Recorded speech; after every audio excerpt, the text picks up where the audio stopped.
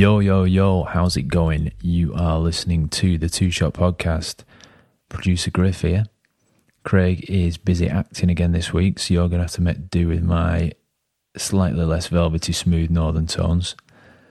Again, this week, to coincide with the finale of the highly acclaimed BBC TV series Line of Duty, we're bringing you some snippets of our Two Shot Podcast chats with some of the brilliant actors who were in it. What you're about to hear are some excerpts from episodes with Tony Pitts, Neil Morrissey, Vicky McClure, Adi Dunbar, Maya Sandy, and Danny Mays.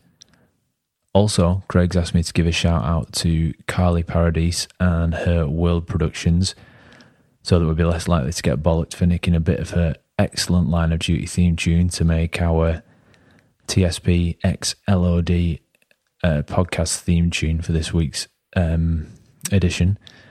Well composed, Carly, and sorry for not asking permission. Anyway, here's this week's episode. Enjoy. See you in a bit. I made it in, like I think I've repeated this pattern through my life. I made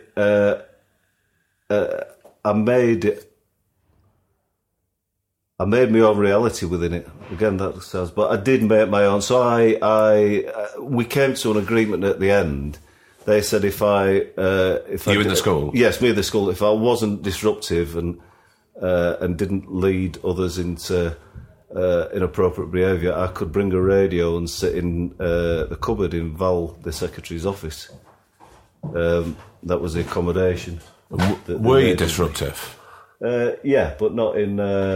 Well, it's all right. It's okay. It's okay. I think we've got to recognise that somebody came to the room that I didn't just have a complete. Someone was just creeping down the stairs where we are. Yeah. No, I was disruptive, but I don't think I remember. Yeah, I probably was disruptive. I was disruptive, but I think I'd like to think there was some art in it. Do you know what I mean? I like to think that there was some art in it. I wasn't nasty. I remember having some pajama. I don't know.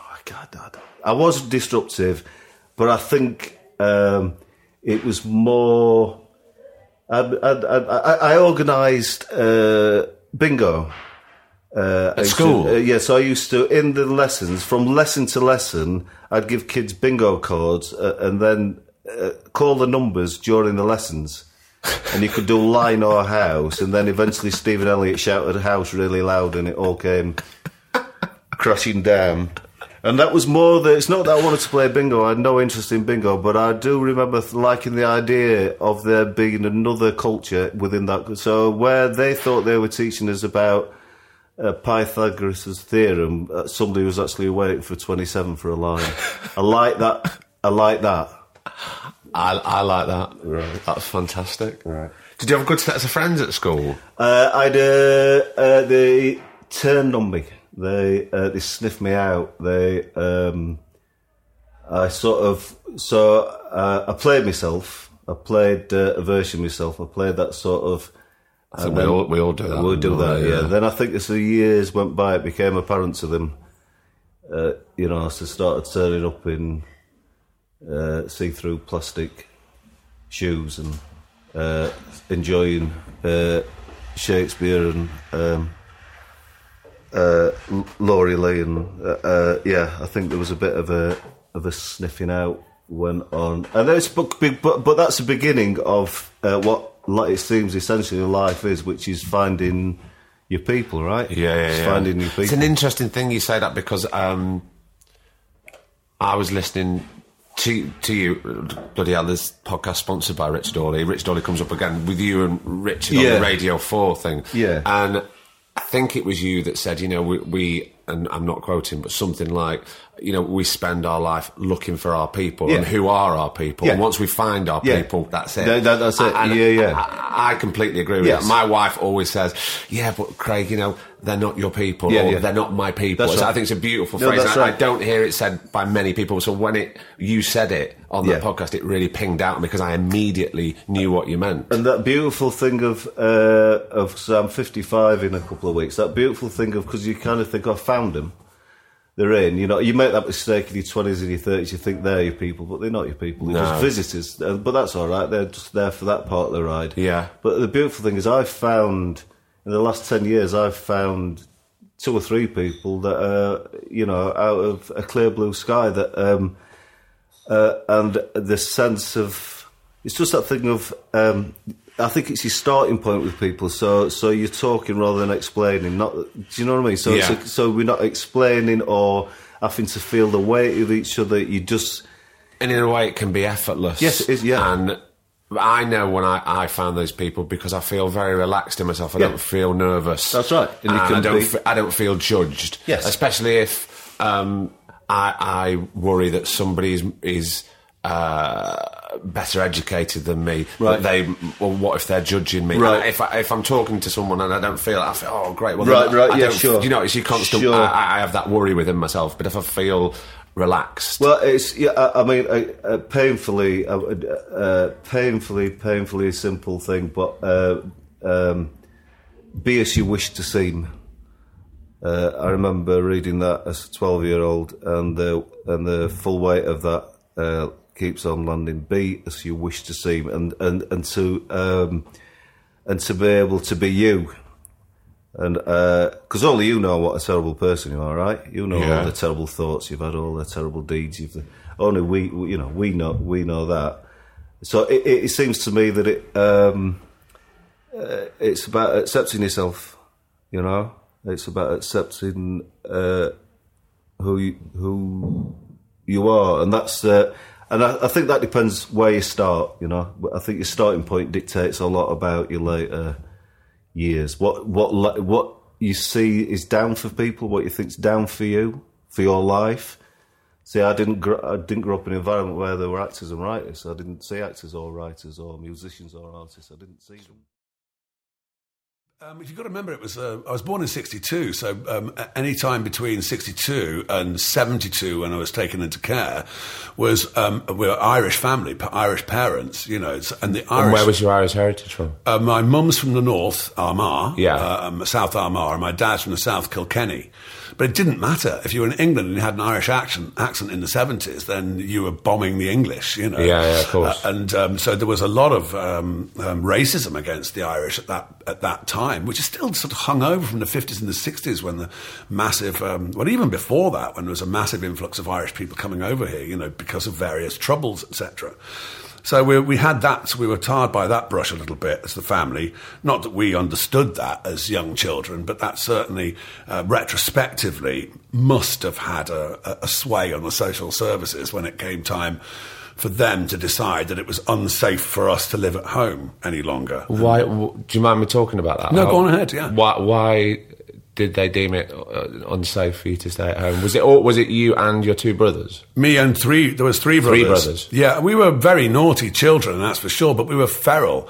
I mean, whilst my parents were nice people, they were terrible parents. They were proper go down the pub and leave them indoors parents when we were very young, What, if I was about 5 or 6, that young girl? Yeah, even, who knows, could even be before. I remember being about 6 and sitting at the top of the stairs and screaming my head off until a neighbour came round because my parents were out, but how much does that disturb you? I don't know. How much does it, how much of a scar does it leave? I don't know, really. I've always been a fairly sort of calm person in general. But yeah, that's kind of what was going on. I'm not sure whether the council moved us because they didn't pay the rent as well, so we ended up in a kind of a horrible house where they had to go and burn the coal fires. There was no central heating, no bath. Yeah, they had to go and burn the coal fires to dry the walls out before we moved into it because the rent wasn't getting paid on the previous house or something like that. I don't know. It's a scant memory. There was no indoor toilet and there was no bath. And we're talking about 1970s here, you know, it's not the dark ages. Yeah. And you used to wake up and the plaster had fallen off the roof onto your bed, you know, and things like that. It was a squalor. But then the social services who placed us there said that the house was unfit for us to live in and therefore unsafe. And so they took the children away. But they were the ones who put us there in the first place. And what's the age differences between you and your brothers? About 2 years between all of us. So there would have been Danny, is the youngest. He was... when I went into care, he would have been about 8, going on 9. Then there was me, who was 10, Steve, who was about 11, going on 12, and then there was John, 12, going on 13, who was the eldest. Steve's no longer with us, the one, my elder brother. There was 2 dark-haired and 2 fair-haired. The fair-haired ones were the youngest and the eldest, and then in the middle, me and Steve, who were dark-haired, dark-eyed. But Steve had a massive accident in his 20s, and... ended up having all kinds of brain damage and was then a real problem person, you know, never really got over this kind of mental issues that he had. Ended up doing a couple of stretches in prison and was found dead in a flat in Wolverhampton 3 weeks after he died. Probably, we think, experimenting with heroin. Right, and did you lose contact or were you still close at that time? During this period when he was absolutely mental, the family sort of lost contact with him. And I don't want to sound awful, but he was such trouble. He'd go and burgle your house or, you know, hit your children or attack you. And he'd always be attacking other people. And it wasn't his fault. He really was in a weird state and he wouldn't take his own medication. He was constantly in contact with out-of-body people, God. And, you know, he's sure he could... talk to God, and he was always having conversations. He was one of those people walking down the street having conversations with voices, etc. So he was in a proper state, and he wouldn't take his medication. And did you, as a unit, as a family, try and reach out to help him? Because obviously, yeah, everyone did. My parents were both psychiatric nurses, really? So yeah, so there was plenty of, but there was no. You had to, if you even in that state yourself, particularly at that period. You had to go and seek help yourself. It couldn't be forced upon you. Even when he was in prison, because he went and served a couple of stretches in prison, no one really... It was just the mental bloke in cell 14 or whatever it was, whatever he was. And so when he was out, it was just dangerous to be around. And he was constantly causing trouble. I mean, in terms of really... would break into my mum and dad's house and foul the whole place up, and I mean that in the absolute toiletry sense. Right. So there was a kind of a fear of him as well because he was very strong, and you know. So in a sense, when someone it was such a burden on the family, and it was awful. It was one of those situations that when he did die, it was like a sense of relief, and not just for us, but for him because he was able to rest. His mind must have been so active with the voices and the demons and the devils and the behaviour, which somewhere inside his head he must have known was inappropriate, wrong, and self-torturing, etc. That it was a relief for him, and it was a relief for everybody when we were able to bury him, you know. When I was, from say like the age of 19, that's when I started working in the office, and I had an office job, and they paid me a wage. Yeah. You know, it wasn't any different to a normal office wage. It was just a wage. So therefore, I could afford to look after myself and pay for my phone bill and pay for my train fares and pay for, you know, whatever it was I needed, because I wasn't from a wealthy family where they could pay for things, for this and that, for everything, you know what I mean? So I got a job, and that's what kept me in good stead, because then I could just work, and then if an audition came up, I'd take it unpaid, or I'd take it as holiday or whatever, and then I'd go to London, do my audition, 9 times out of 10 didn't get the job, come back, crack on. I'm still working, I'm still earning a living. It might not work out. This acting thing just might not work out, but I still need to have a job. Because there is that constant doubt in your mind. Yeah, of course. And then odd jobs had come in, and then This Is England, the film, happened when I was 21. Shaved all my hair off, went to the office. Sorry about this, just be temporary. And then, so after that, again, thought, this is it. This is going to be fine. It's all going to go great. Done a film with Shane. It's an amazing film. I'm fiercely proud of it. Didn't do anything. again, just the odd things here and there. Obviously, then I did that bloody film with Madonna. I think it's so inspiring, certainly for younger people, whether they're training now and they're listening to this, or they want to go to drama school, or maybe they look at you on TV and think, "Oh, it's plain sailing for her," but it isn't. It's not. Isn't It's like so that, not. is it?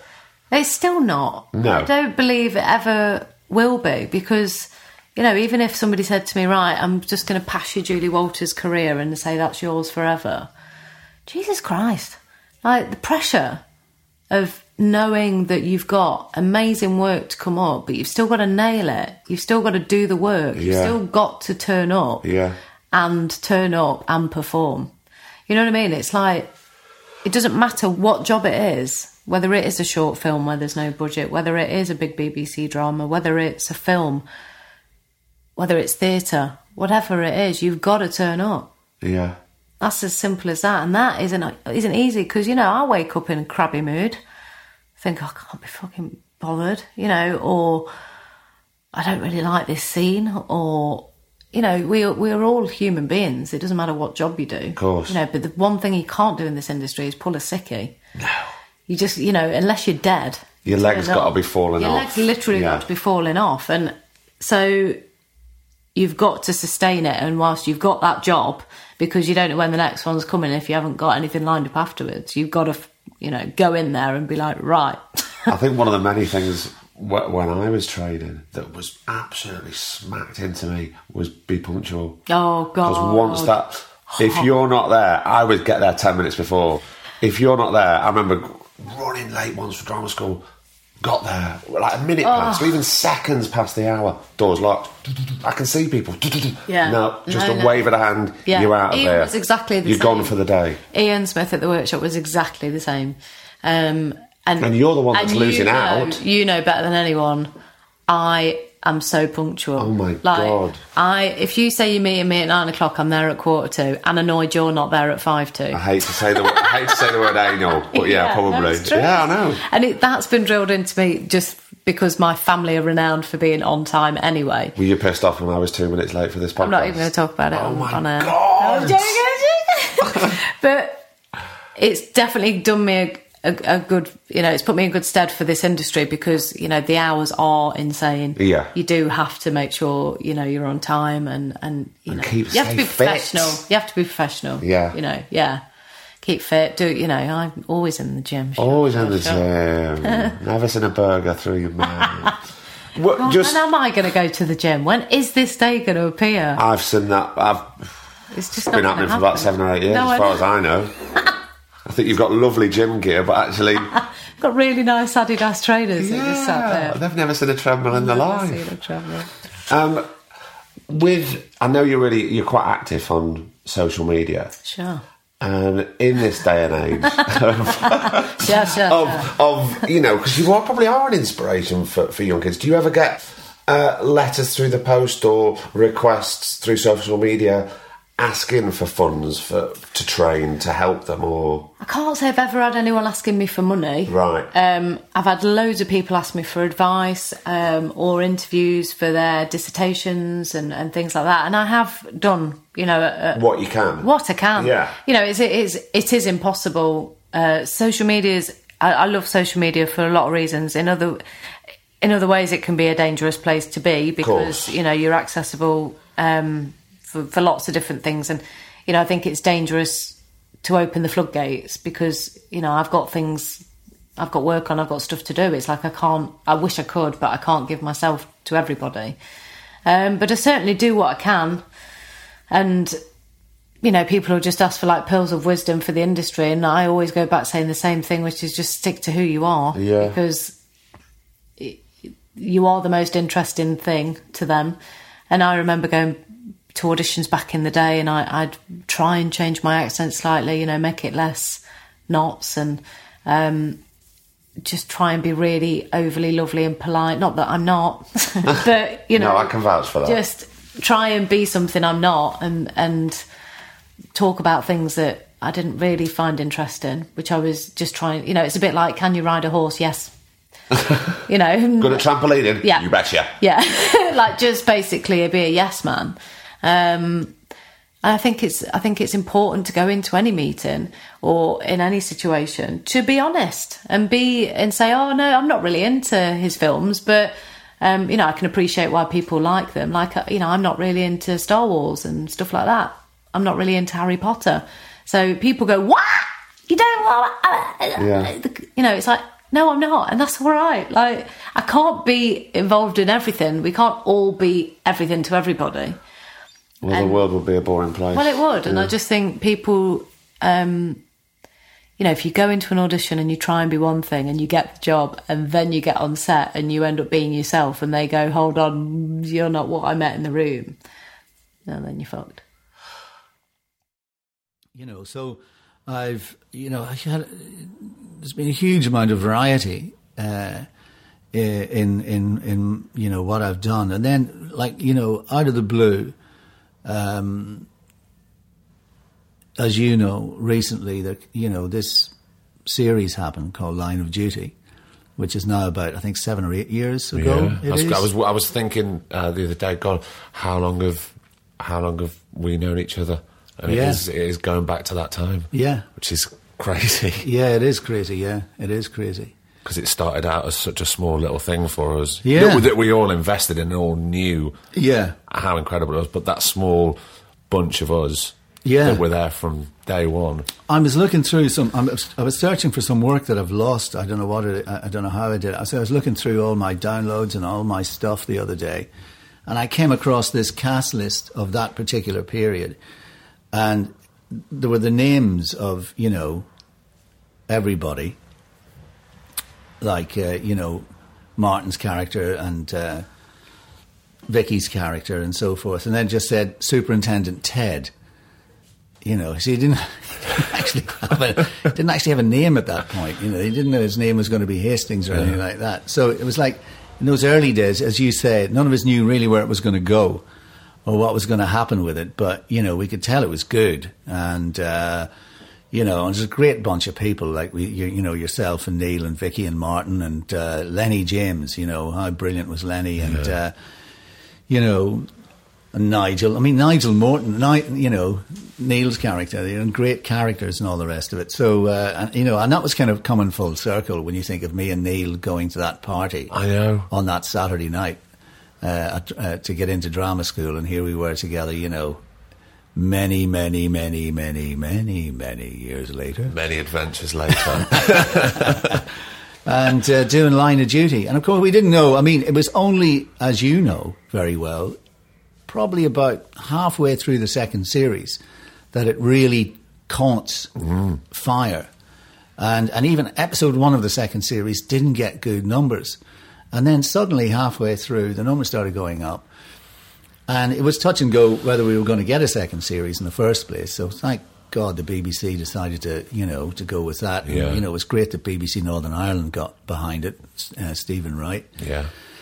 And, that's been kind of one of those, for me, it's been an absolute, game changer, godsend. The sort of thing that you really, you would keep your fingers crossed that you would get. Because I'm 60 this year. So it's like kind of, to get it at this stage of your career is such a gift, a part like this. I bet, because you've had such an interesting career doing loads of different things. And I was thinking about all the years that I've known you, and I remember thinking, Aidy's finishing the acting now, and I remember saying to him, what are you doing? Oh, well, I'm off to go and do the Brendan Behan thing, or I'm doing the Beckett Festival. You're always keeping yourself... creative, you're always doing something. Yeah, I think it's important for actors, like you're doing this podcast now. I think it's very important for actors to stay in their creative head at all times. You've got to keep, being, no matter what you're doing, I know actors who are really good at carpentry, for example, and will go or they're good at painting, but, they'll do something that they can put their creativity into. You can't let your creativity lie around. You can't wait for the phone to ring thinking that somebody's going to... You've got to get either right, you've got to get up and perform, you've got to do... Somehow, if you can, I know that it's difficult, but if you can, you've got to explore other things that you can do. And, it might be putting on a poetry reading somewhere, because those things are wonderful, People love those events. And at the moment, I've put together this incredible show. I think it's incredible, where I've taken T.S. Eliot's The Wasteland, and I've broken it into 4 voices. And a friend of mine, Nick Roth, has written this new music. And I found the BFI recently put online the first ever colour footage of London in the 1920s, and it's absolutely extraordinary. Petticoat Lane, the barges on the Thames, all that kind of thing. Very, very evocative, and just at the right time for the poem, when the poem is written. And I put all 3 things together, and it's really an extraordinary evening, And art, after all, when you after a while, you realise that art is simply being able to make the connection between things. That's all it is. Making the connection between colour and emotion, making the connection between, words and emotion, and the visual connections. If you can find 3 things that connect with one another, and they may, it's not necessarily that you have to be original all the time. What's important that you can see how things slot into one another and complement one another and create a new whole, if you like. 3 things that you thought were whole in themselves. You put the 3 of them together and suddenly, bang, something else happens, I never really liked being with people the same age as me. At school, you're always with people the same age. As soon as you do drama, it's like... Well, you wanted to be with people that I wanted to be with people older. I did. And I was like that. Yeah. Because I like to be tested, and I like to learn and watch people. And, you can learn, obviously, and especially now you can learn from younger people all the time. But I think at that age, you want someone to look up to, you want people to follow, because you don't know who you are and you don't know where you're going. Yeah. So you kind of go, oh, what are they doing? That's interesting. I remember getting obsessed with this girl in one of the shows that I did on the side, where she was like 17, and she seemed so old to me, but I must have been about 12, 13. And she could do a no-handed cartwheel. Get your head around that. Do you know what? Even now at 41, if I see someone do that, that's fucking impressive. It's amazing. And I remember her, she was called Vicky. She could do a no-handed cartwheel, and I was just like, she's amazing. And then I had all these lovely role models who were older and all from different backgrounds and, different classes, different talents, dancers, singers, actors, drummers, all sorts of things. So I think, and then I got frustrated at senior school because it was so academic, and I just didn't like. I could go with the academia fine because I did like to work. I like to work hard, but I just felt like there's something else now. Did you not have drama as a GCSE? No. Or there was no drama extracurricular? GCSE. You could do drama, like you could opt for it in one of the things, but it was so rubbish and it was just so half-hearted, and you couldn't really like get your teeth into it. So then I could get my teeth into when we did the show, which was West Side Story. I could really get my teeth into that. And they really went to town on it, and they kind of made it such a big show, and they did loads of performances. And then I just thought I've got to try for drama school, because you know what, everyone kept saying to me at 18 straight from school, they won't have you. Yeah. You should go to university. You should go to Cambridge. You should go to Cambridge and get a degree. And I'm like, okay, right. Yeah, well, I'll apply for Cambridge, but I'll also apply for drama school and see what happens. And, they'll decide, because if they think I'm ready at 18, I'll go, because they'll take me. And if they don't, fair enough, and then I'll do something else. But I'm going to let them decide, because I want to go. And then, so then I went to LAMDA. And what was the support like from your parents? My parents were incredible. My parents are really liberal anyway, and they're passionate about.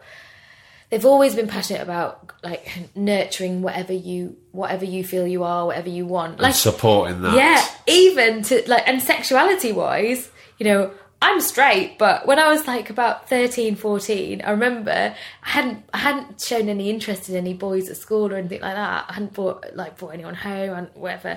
And they sat me down at the kitchen table and they were like, just so you know, whatever you choose to be in life, whoever you fall in love with, it's absolutely fine. We accept everyone into this house. I'm like, do you think I'm gay just because I haven't got any boys home?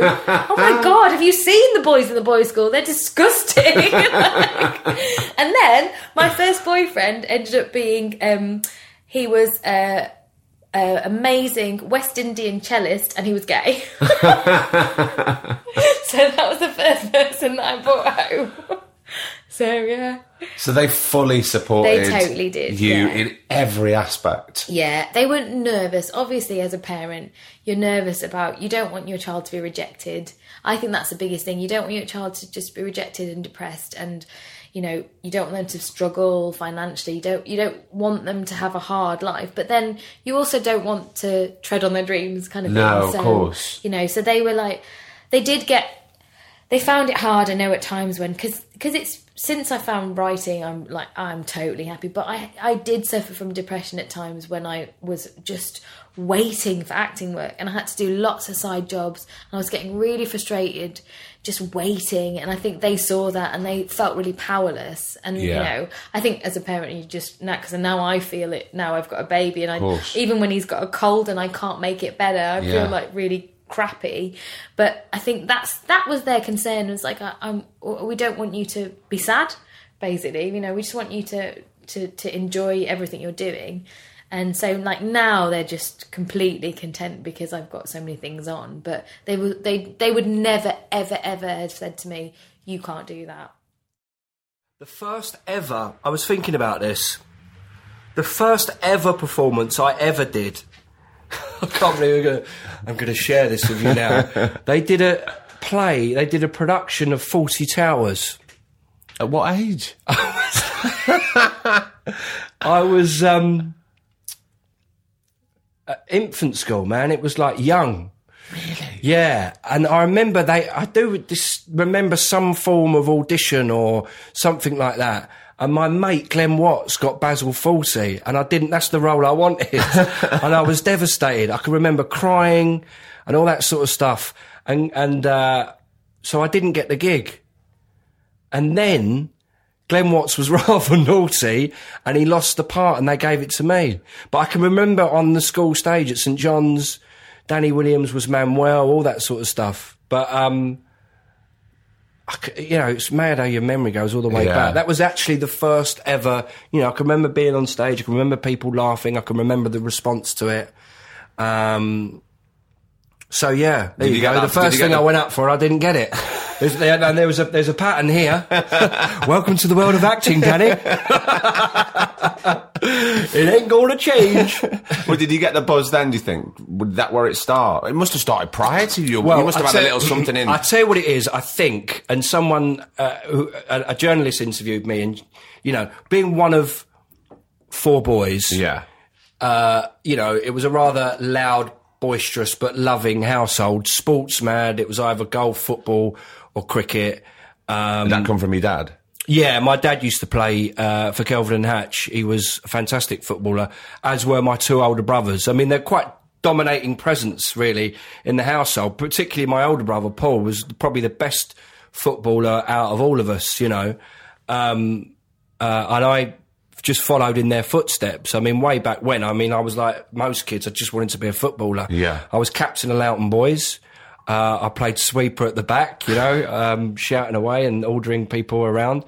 So that's really what I wanted to do. I was sort of really into sport and things like that. But then gradually, I think being, the third in line and being that middle child, you sort of shout to be heard a bit, and maybe the acting thing kicked in or performing kicked in to try to be different. Yeah. Do you understand what I mean? Because I was always jumping around doing impressions. I was either doing Frank Bruno or Prince Charles or, pulling my ears out and all that sort of stuff to me mum and dad's friends. So there was always a sort of, need to be loved. No, just to be recognised. Yeah. But whether Or to that be was heard. but this journalist said, well, maybe that's, you know, subconsciously that was happening because you were, you know, one of, you know, a middle child, and so. And also in a male-dominated house. Yeah, very. You know, it was very. Like male-dominated. It was very. You know, there was always something happening. And my mum and dad in particular they're very gregarious people. Do you know what I mean? They're very social people. We would always go away on a holiday. They've got a huge network of friends. So not they're really popular, but they are. You know what I mean? We would go away to Cornwall and all these places, and you know, one of my best friends, Matthew Farr, he's one of 4 boys. So it was like in Buckerstill there was the Mays boys, 4. There was my mum's best friend, Rita Farr. She had 4 boys. And there was another family, the Gibsons. So you had the Gibsons, the Mayses and the Farrs. So you can imagine the stuff we all got up to. I won't say anything more about that. Do you still have a close relationship with your brothers now? I do. I mean, I've been really lucky, both with my brothers and my mum and dad. They have never wavered in their support in the sort of career path that I've chose. I've been so blessed in that respect. You know, it's sort of a bit left field, isn't it? You suddenly turn around, because it all really started with dancing, really. When did the dancing come in? Well, as you know, Craig, I can do a mean Michael Jackson impression. I know this, but I've got to build throw it up out to there it. to the listeners. We've got to build it up. Kick on Billie Jean now. That's really where the whole thing started. Did that come? So that come after Fawlty Towers? Was this still at infant school? That Fawlty Towers was way back when, and then I was playing football and just being a normal boy. And then I'll tell you exactly what it was. I was probably about 11. I was about 11 or 12. I opened up my stocking at Christmas. My mum put in a cassette of Michael Jackson Bad, along with a Michael Jackson video. The Legend Continues. It's just ingrained on my brain. I can remember it like it was yesterday.